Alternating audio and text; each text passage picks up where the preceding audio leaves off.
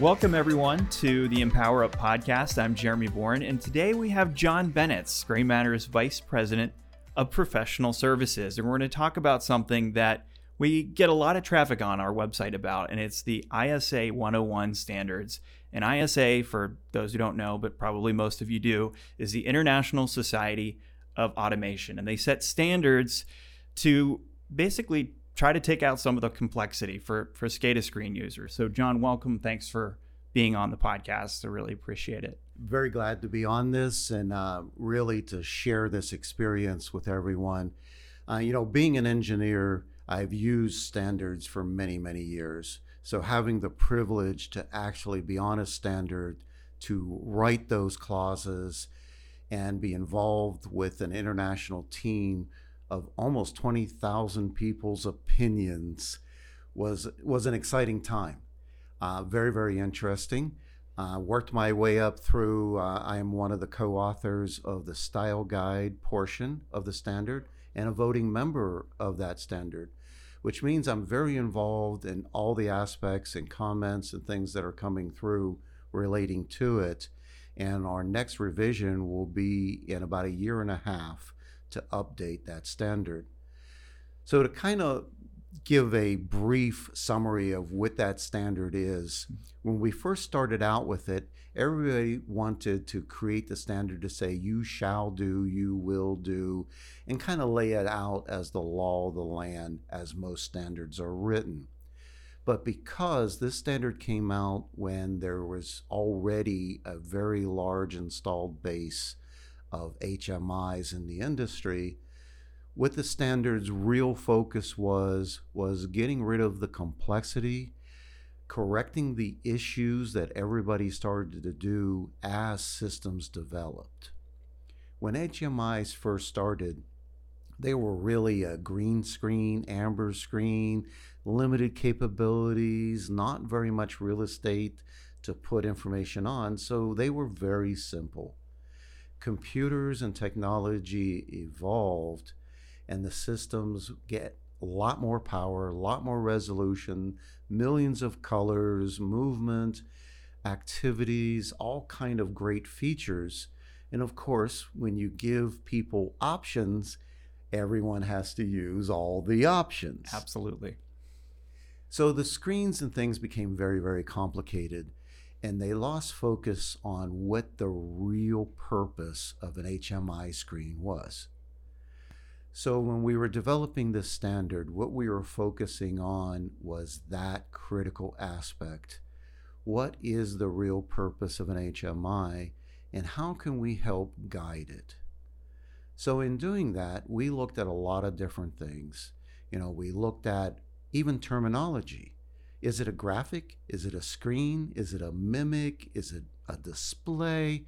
What is that?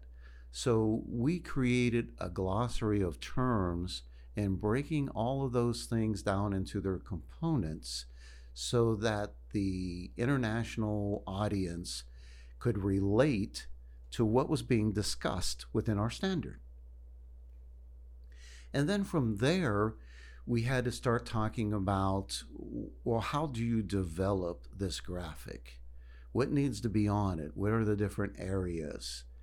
We talked about the different colors. Well, what was color really going to be used for? Color is used to draw your attention. It's either to draw your attention at a state, or it's to draw your attention at an action that needs to be taken. Well, a lot of people are using red and green to determine states. So a lot of people on the standard wanted to dictate what that meant. But I'm sure everybody listening has their opinion on it. Whether you came from an industrial background or you came from a power background, those two colors mean the exact opposite. From a power perspective, green is ready and available.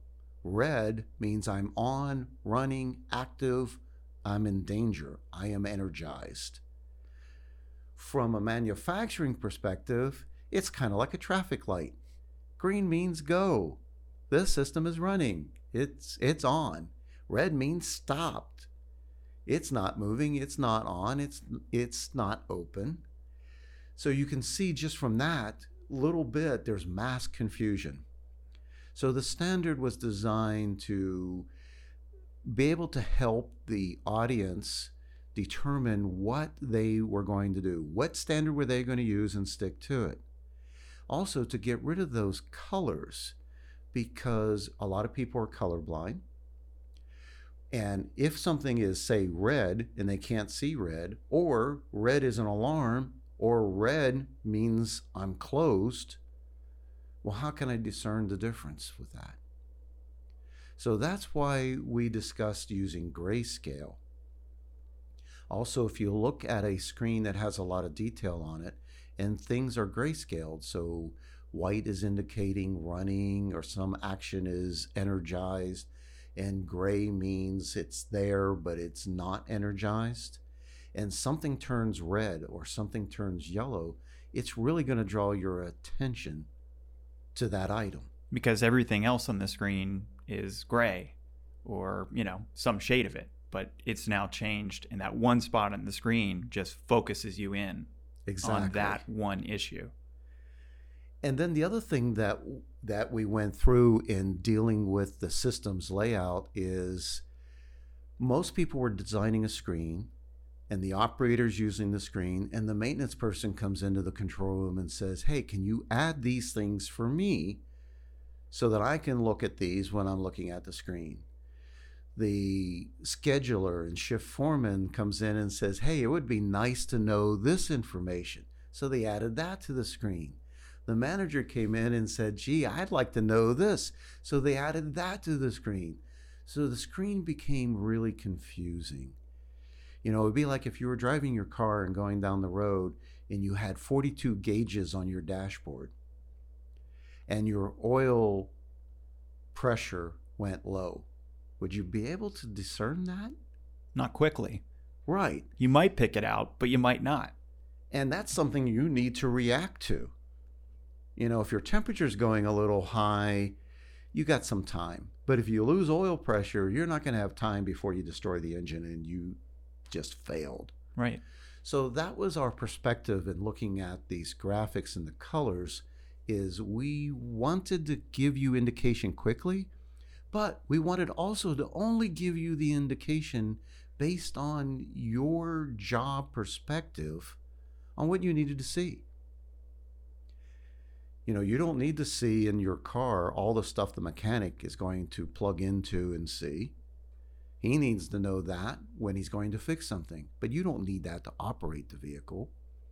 And we took that same perspective in how the system was laid out to help the audience, the operator or the maintenance person or the manager see was more focused to their needs.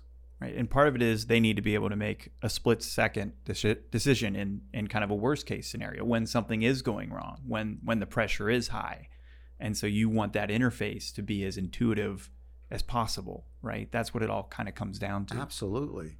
Okay. It's like if you were cooking a meal and all of a sudden I have 30 seconds to add this ingredient. I don't want to go and open up a 400-page book and try to figure out where that page is that tells me exactly what the measurement is of what I'm adding. Right. You want to have that readily available. Right. So talking to you, it sounds like it's a no-brainer. Why wouldn't we, change our visualization to a new standard, to, a new way of looking at it so that, the colors only show up when something's going wrong. When you get down to implementing something new, there's always going to be people who are hesitant to change. But what have you found when companies have gone through this process and asked for help in implementing ISA 101? So both in presenting this in seminars in different places and actually sitting down with clients to discuss the standard and why or how they would go about implementing it, when we're talking to the actual engineers in charge of the system and to architect the system, they really feel that everyone who's going to use it is going to be resistant to it. Because most of us, human nature, we're resistant to change. We really don't like change. But we also don't want to keep doing things that makes it difficult for us and makes it so that we cannot correct things. So most of the time, the first thing that I get out of the management side or the engineering side is, this is really great stuff. We understand exactly where you're coming from and why you want to do it, but our people are not going to accept this.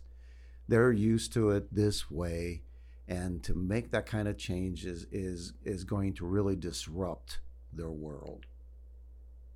But sometimes you just got to throw it away and create a blank sheet to really have improvement. So we talk through that, and we bring in the operators, we bring in the maintenance people, the different audiences that are actually using the system, and talk through what we suggest. And to everyone's surprise, they're normally looking at us going, oh, absolutely, we need to do this. Why haven't we done this already? They're enthusiastic about it. They want to do it. Very much so. They don't want to change just to change, but they see what's happened over the years too, and they struggle with what they have. So when they see this fresh approach, they're really adapting to it and engaging into it. And a lot of our processes is actually to get that audience engaged in what we're doing. There is nothing better than having an operator show another operator a screen and said, look, this is the stuff I suggested, and look at it here. Isn't this really good? That's buy-in. They've buy-in, contributed to it. They own it. Yeah. Yeah. And when your livelihood, part of it depends on making sure that something's running safely. You want to take every advantage you can, right? I mean, you want to use every tool that you can to achieve that. Oh, absolutely. I mean, look at the new vehicles today. They have options on them with radar detection and stuff like that that'll warn you and start to apply the brakes if you're going to run into the vehicle in front of you. They give you an option to turn it off, but why would you? I wouldn't. Yeah, I'd use it. So for companies, for people, operators who want to go a step further, what's GrayMatter's approach if somebody comes to you and says, I'm really interested in this, making sure that we're using the most up-to-date standard for our SCADA architecture. What do we do to go forward? How do we plan that? What's a customizable solution? So we're trying to help the industry out there and understanding the standard. The standard came out late 2015, early 2016. When we were out in seminars and asking people if they've heard of the standard, we'd get very few people raise their hands, and they'd start to look at the standard, and then they'd want some help to understand it. Today, most people now have seen the standard, know about it, but really don't know where to begin to be able to do that. So we offer a customized workshop, and it is so different than you really can't have a training class because each industry has to adopt this standard to the needs that they have. So we offer customized workshops to help them first understand the standard, then to create their style guide and their adoption to the standard, such as what is on, what is off, how am I going to display that and keep that standard? How am I going to create navigation? What is my screen layout going to look like? How am I going to present things to the different audiences? So that's all very customizable to the particular industry and to the particular company on how they do business. So we create these customizable workshops, and we're not talking a lot of time. These workshops are divided into 4 days. Day one, understand the standard, understand the terminology, know how to walk through that standard and determine what you need. Mm-hmm. Next day is starting to interview all the different audiences and people that are going to use it to what is their style, what do they want to see, what most benefits them. Then the next 2 days is creating that style guide and implementation and creating some templates around those suggestions so they have a basis to work from. So when the workshop is done, you have a style guide, implementation, and some templates to be able to move forward. Well, John, thank you so much for taking the time to talk to us about ISA 101 and the workshops that GrayMatter can offer. And if you're interested in learning more and connecting with John's team, email us at marketing@graymattersystems.com, and we'll make sure that you get the right information. So, John, thanks again for your time today.